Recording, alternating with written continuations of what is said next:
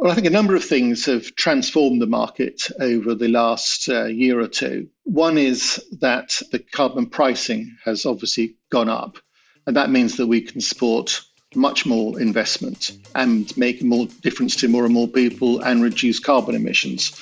So that has clearly been totally transformational for us and gives the opportunity to do more and more things in more and more countries. Welcome to Smarter Markets, a weekly podcast featuring the icons and entrepreneurs of technology, commodities and finance, ranting on the inadequacies of our systems and riffing on ideas for how to solve them. Together, we examine the questions: are we facing a crisis of information or a crisis of trust? And will building smarter markets be the antidote? This episode is brought to you in part by Base Carbon. It's time to get serious on carbon. Learn more at basecarbon.com.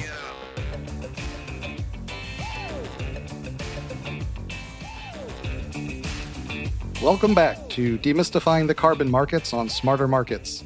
I'm Dave Greeley, Chief Economist at Abex Technologies.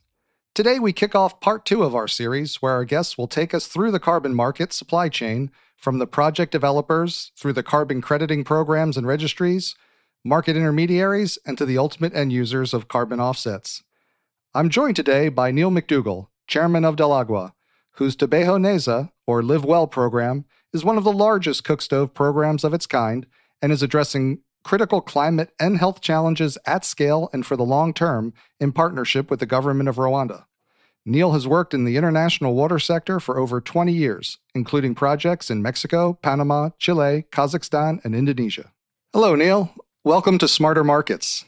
Hi, David. Thanks for inviting me. Well, I'm very glad to have you here today to share with us your perspective on the carbon markets as a project developer. I imagine that while carbon financing can be very helpful in advancing Tabajo Neza's mission, producing carbon offsets was never your primary motivation. Can you tell us your story? I know you began in the water industry. What brought you to develop cook stove projects? It's a fairly long and perhaps slightly interesting story.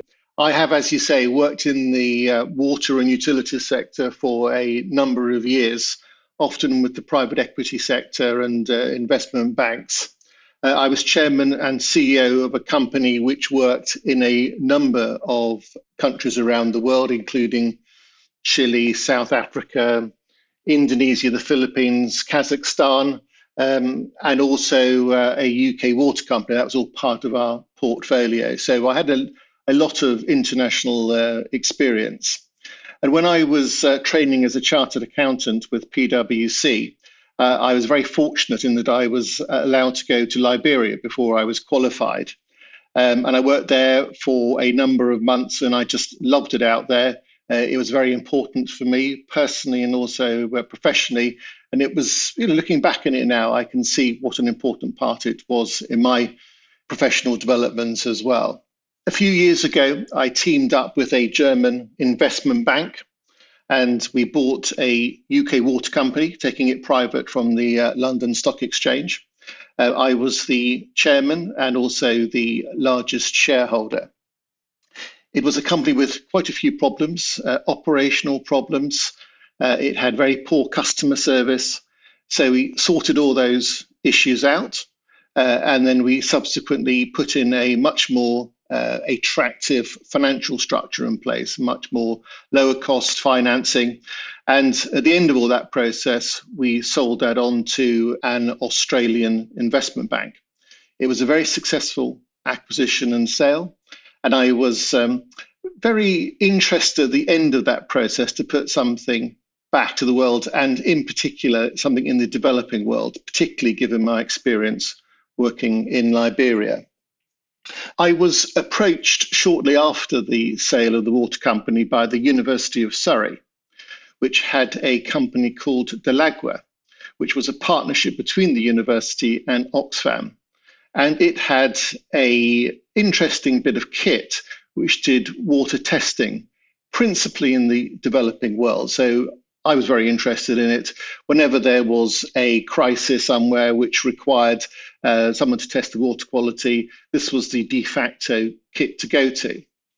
It required a little investment. It required an invigoration of the management team.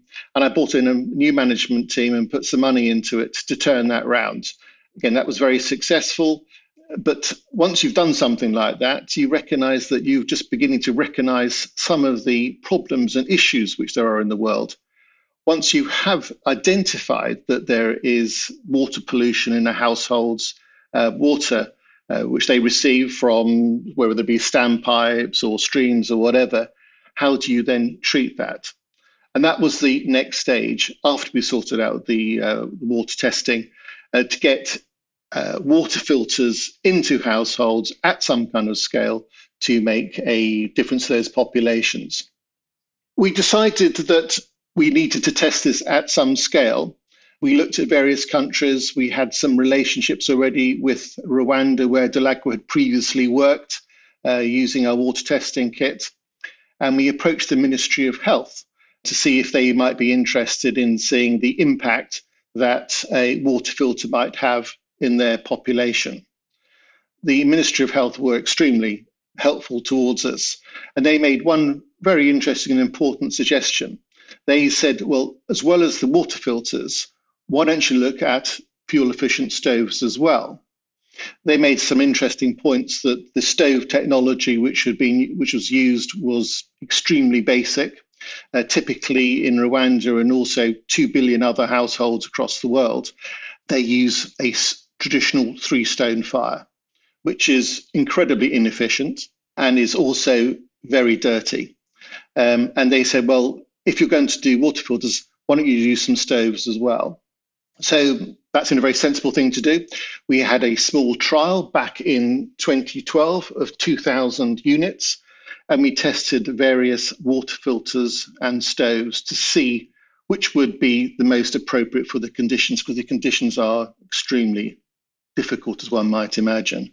That was successful. We focused on a particular brand of stove and a particular water filter. And on the back of that, we did our first large-scale distribution back in 2014, where we distributed 100,000 stoves and 100,000 water filters. The next step, and again in partnership with the Ministry of Health, was to ascertain what benefits there might be in providing the stoves and the water filters to the households. And we'd concentrated on those households who were the poorest 30% of the population, who simply couldn't afford to buy a stove or a water filter. And we commissioned the London School of Hygiene and Tropical Medicine to look at the programme to see the benefits. And the benefits were absolutely astonishing to us. We found that they did a randomized control trial, and that demonstrated that there was a reduction in infant mortality of 47%, and there was a 72% reduction in indoor pollution. So it was clearly making a very significant difference. So that's really where we got to, and that's when we decided, well, how are we going to be able to do this at scale? Those are really staggering numbers in terms of the reduction in infant mortality and pollution. I'd like to understand how carbon markets and how carbon financing has helped you further your mission. How did you get started with carbon financing, and what has it allowed you to do that you otherwise wouldn't have been able to do?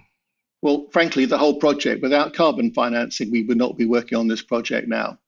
We had done a little bit of work on the carbon market back in 2012 and 2014, but we're looking really the way how we could do this at scale. We didn't want just to do a very small project and stop and not be able to support it over the longer term. And the carbon markets are what enabled us to do that. So by using a fuel-efficient stove, you can reduce greenhouse gas emissions by 35 tons per stove over the length of the stove, which now is about 10 years. That meant that we could generate 35 credits per stove. And that was really the basis of what we've been doing to expand the project from the initial 100,000 to where we are now. We've completed 640,000 distributions in Rwanda. I'm expecting to do 2.3 million over the next 3 years in total. Have you encountered any problems in using the carbon markets? One of the biggest problems was the slump in the carbon price soon after the 2016 distributions, which meant that we couldn't do any more distributions until the carbon markets approved a couple of years ago. So, yes, there have been a lot of challenges which we've had to face, but I would hope now that we have seen the worst of those. And with the uptick in prices and the level of interest, I would hope that we won't have those same issues in the future. So, yes, there are some issues. Volatility of price is one of them. And the other significant factor for us has been the hiatus with CDM, which, as I'm sure you're aware, effectively stopped issuing any credits post-2020, which for entities which were in the compliance market, that's caused them a great deal of issues. And is there a price for carbon that, is a level which really helps you expand the scale of the Cookstove projects? Well, when we first went into the project, pricing was somewhere between $20 and $30. It then fell back to 50 cents, a dollar, somewhere around about that, and that pretty much stopped everything. We are now between $8 and $11, somewhere around that price. We tend to get a premium because of all the co-benefits that the stoves bring. And at that price, we can afford to fund the purchase of the stove, distribute it, and most importantly, continue to support the stove over the life of the project. What do you look for in an investor or a partner from the carbon markets? Well, first of all, I think we have to show them that they can make a commercial return. They're simply not going to invest if they don't get their commercial return. But we're looking for more than that. There are lots of people who are looking for commercial returns. We're really looking for people who appreciate the additional benefits that we bring. So as well as the benefits of the carbon reduction, we provide a range of co-benefits associated with that. One of the obvious ones is for women and children, because they're the ones who typically have to go out and find the firewood and then cook. You can, because our new stove reduces the firewood by 71%, there's much less time looking for firewood, and also the stove cooks at a much higher temperature. So the amount of time which is spent on cooking is significantly reduced, which means that girls who typically do the cooking after school can finish before darkness comes so they can do some homework or other gainful employment. Obviously, there's a range of nature benefits associated with the project as well. We're reducing deforestation, and the amount of carbon which we will produce from the project is very significant. It's equivalent to taking all the cars off the streets of London and New York. So really, what we find for people is that they are interested not just in the commercial returns, but also the additional benefits which they bring. And it's important to us that they share our vision. We went into this sector to benefit the developing world. Carbon is a route to do that. It's the fuel which funds it. We are looking to do more than just reduce carbon. It's a much more holistic approach which we have. And I'm delighted to say that many investors share our vision. We've got a range of blue chip investors, people like Shell, Base Carbon, Hanwha Energy and South Korean Incheon Petroleum from Korea, German government, Swedish energy agencies. So there are many people which share our concerns and our interests.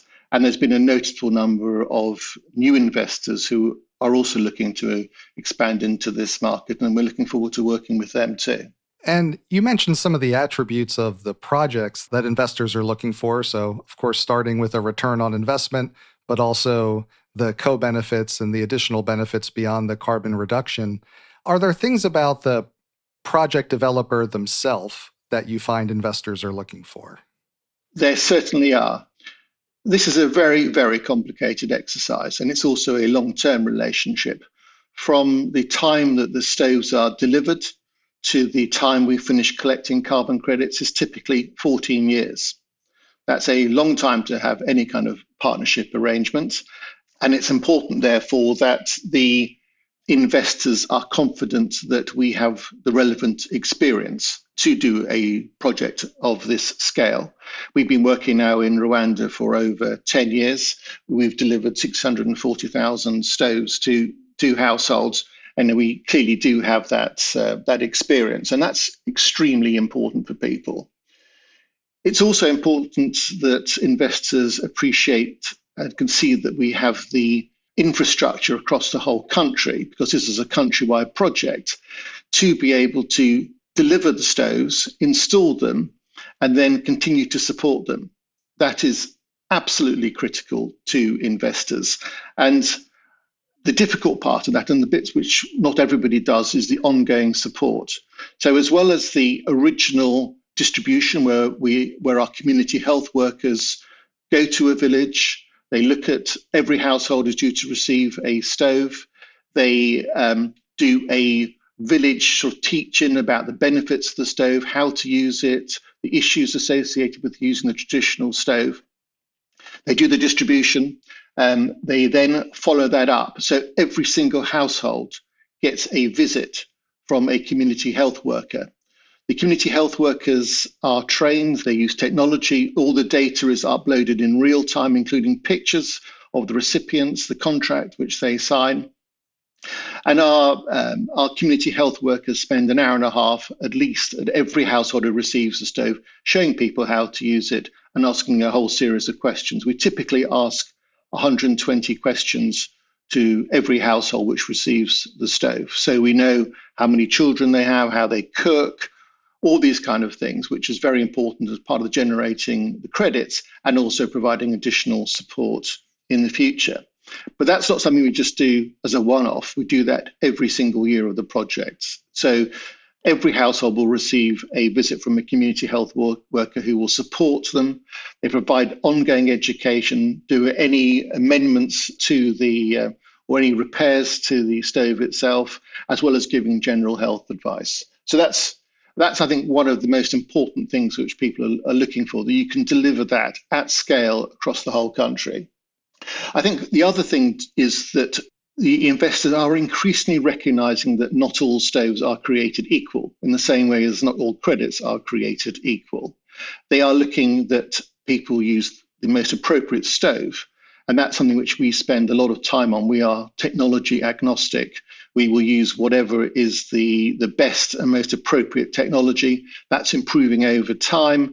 So we will always use the latest and the best technology, and that's definitely a big differentiator. And I expect that to be the case increasingly with time.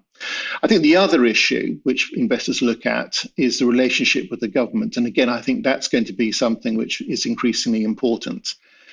We have enjoyed a fantastic relationship with the government of Rwanda from the very first days when we approached the Ministry of Health over 10 years ago now.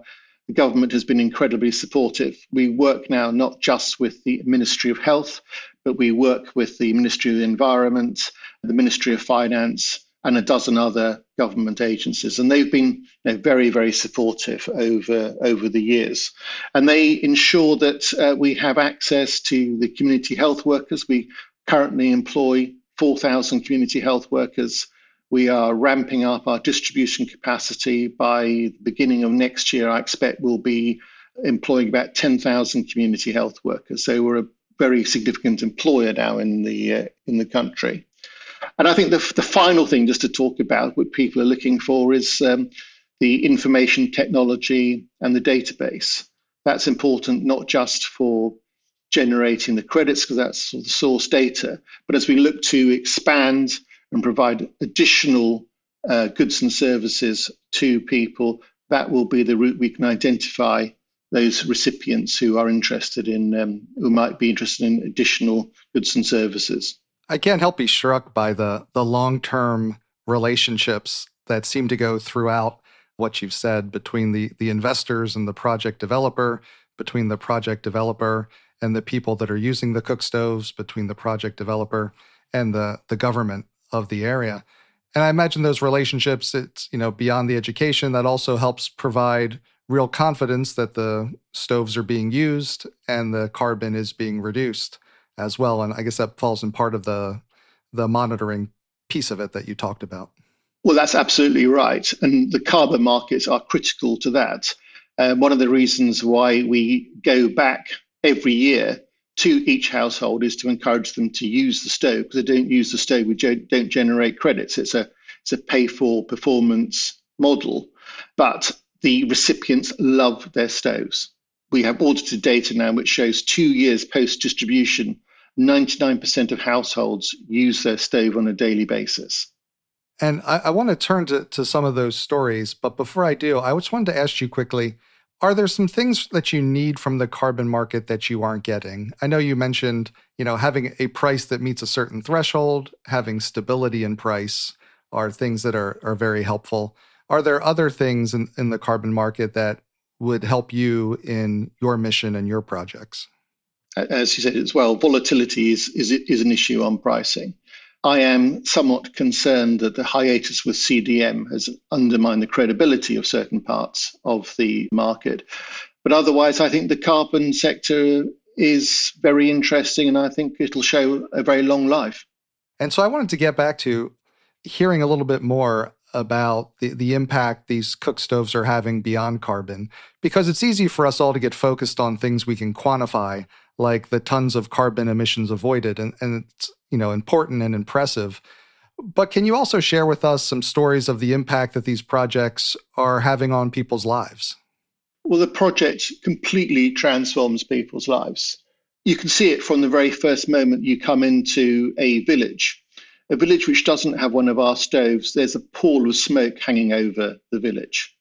When you get into the village itself, which doesn't have a stove, you go into people's houses and they are black inside because of all the smoke which is produced by the stove. Imagine living in those conditions, having to breathe in all that smoke. So by using our stove, we very significantly reduce those emissions, reduce the smoke, and we also encourage people to cook outside, all of which is a huge health benefit to people. The other issue is the fact that women and children has huge avoidance of drudgery. And when we go to villages, the people who are the most keen to talk to us and thank us for all the work which we've done are the women and children, because it significantly reduces the drudgery associated with cooking and getting firewood and so on as well. And of course, people spend a lot less time ill, so they're more productive. They don't have to spend as much money on doctors and medicine. They lead a much healthier and more productive life. And the other factor, obviously, is the financial difference it makes to people. For those people who buy wood rather than collect it, it typically costs $19 per month to buy your firewood. By using the stove, that reduces your monthly expenditure to $5.50. So over the life of the stove, that's almost $1,700 which has been saved, all of which goes to their income. And these people are very poor. They live on $1.50 a day. And to release that amount of funding does transform people's life. They can invest in their business, in their children, in their education, all sorts of improvements which can come from the savings which are made. Those are wonderful impacts. So I should also explain that when we go back to villages and we show the investors where their stoves have actually gone, for them, I've seen some extraordinary reactions from investors, hard-nosed investors who we've arm wrestled with over the final details of the investment terms, go into a project, see the difference they're making and just start crying. It's the most extraordinary emotional thing for people to see the difference which these projects make. Yeah, and it's wonderful to see the impact on those who are the recipients of the cook stoves and also the impact on those who are making the contributions, the investors. Now, your program, Tobeho Neza, is one of the largest and most impactful of the cook stove programs. What do you see as some of the key reasons for your success? I think the biggest difference, and something which I think we just made a policy decision on very early on, was to distribute the stoves free of charge. That may seem quite obvious now, but given that people are, as I say, earning $1 or $1.50 a day, that has to cover all their costs, their education, food, heating, their housing costs, all these types of things on $1 or $1.50. And they simply couldn't afford to buy a stove. Asking them to buy a stove for $25 or $35 it was just impossible for them to be able to do that. You might as well ask them to go and buy a Rolls Royce. It couldn't happen. It was somewhat controversial to do the distributions on a free of charge basis. A lot of institutions wanted us to charge for the stoves, even though it was clear to us that people couldn't afford to do that. But I think that the free of charge is the main reason why this project has been so successful. And our other projects, which we're looking at, expansion into Rwanda and other countries, we will certainly be adopting the free of charge route. That's a key to our success, has been the adoption of the FOC route. I think also the partnership with the government of Rwanda has been very important for us. The government have been very helpful. They've been very supportive. We couldn't really do what we're doing now unless we had that relationship. And that's a relationship with not many other stove projects have. And we're very keen to work with the government in introducing other goods and services, providing water filters and so on to their population in the fullness of time as well. And the other issue, of course, is the ongoing support that we provide to the recipients. Very few other stove projects provide annual visits to all the households. That's very unusual, and we see it as a key differentiator, and it's one of the reasons why we've been so successful, not least of which, of course, to generate additional carbon credits. And I think the other issue is, we've made mistakes, and we've learned from those mistakes, and we continue to tweak our program 10 years later. And as we expand, we will learn the lessons which we've derived over the last few years to expand and accelerate our program. And with having, I believe you said it was over 10,000 workers in Rwanda, it sounds like you're a real part of the community as well. And I imagine that makes a difference. That's why they're called community health workers. And that's why our program's called Tubeyaneza.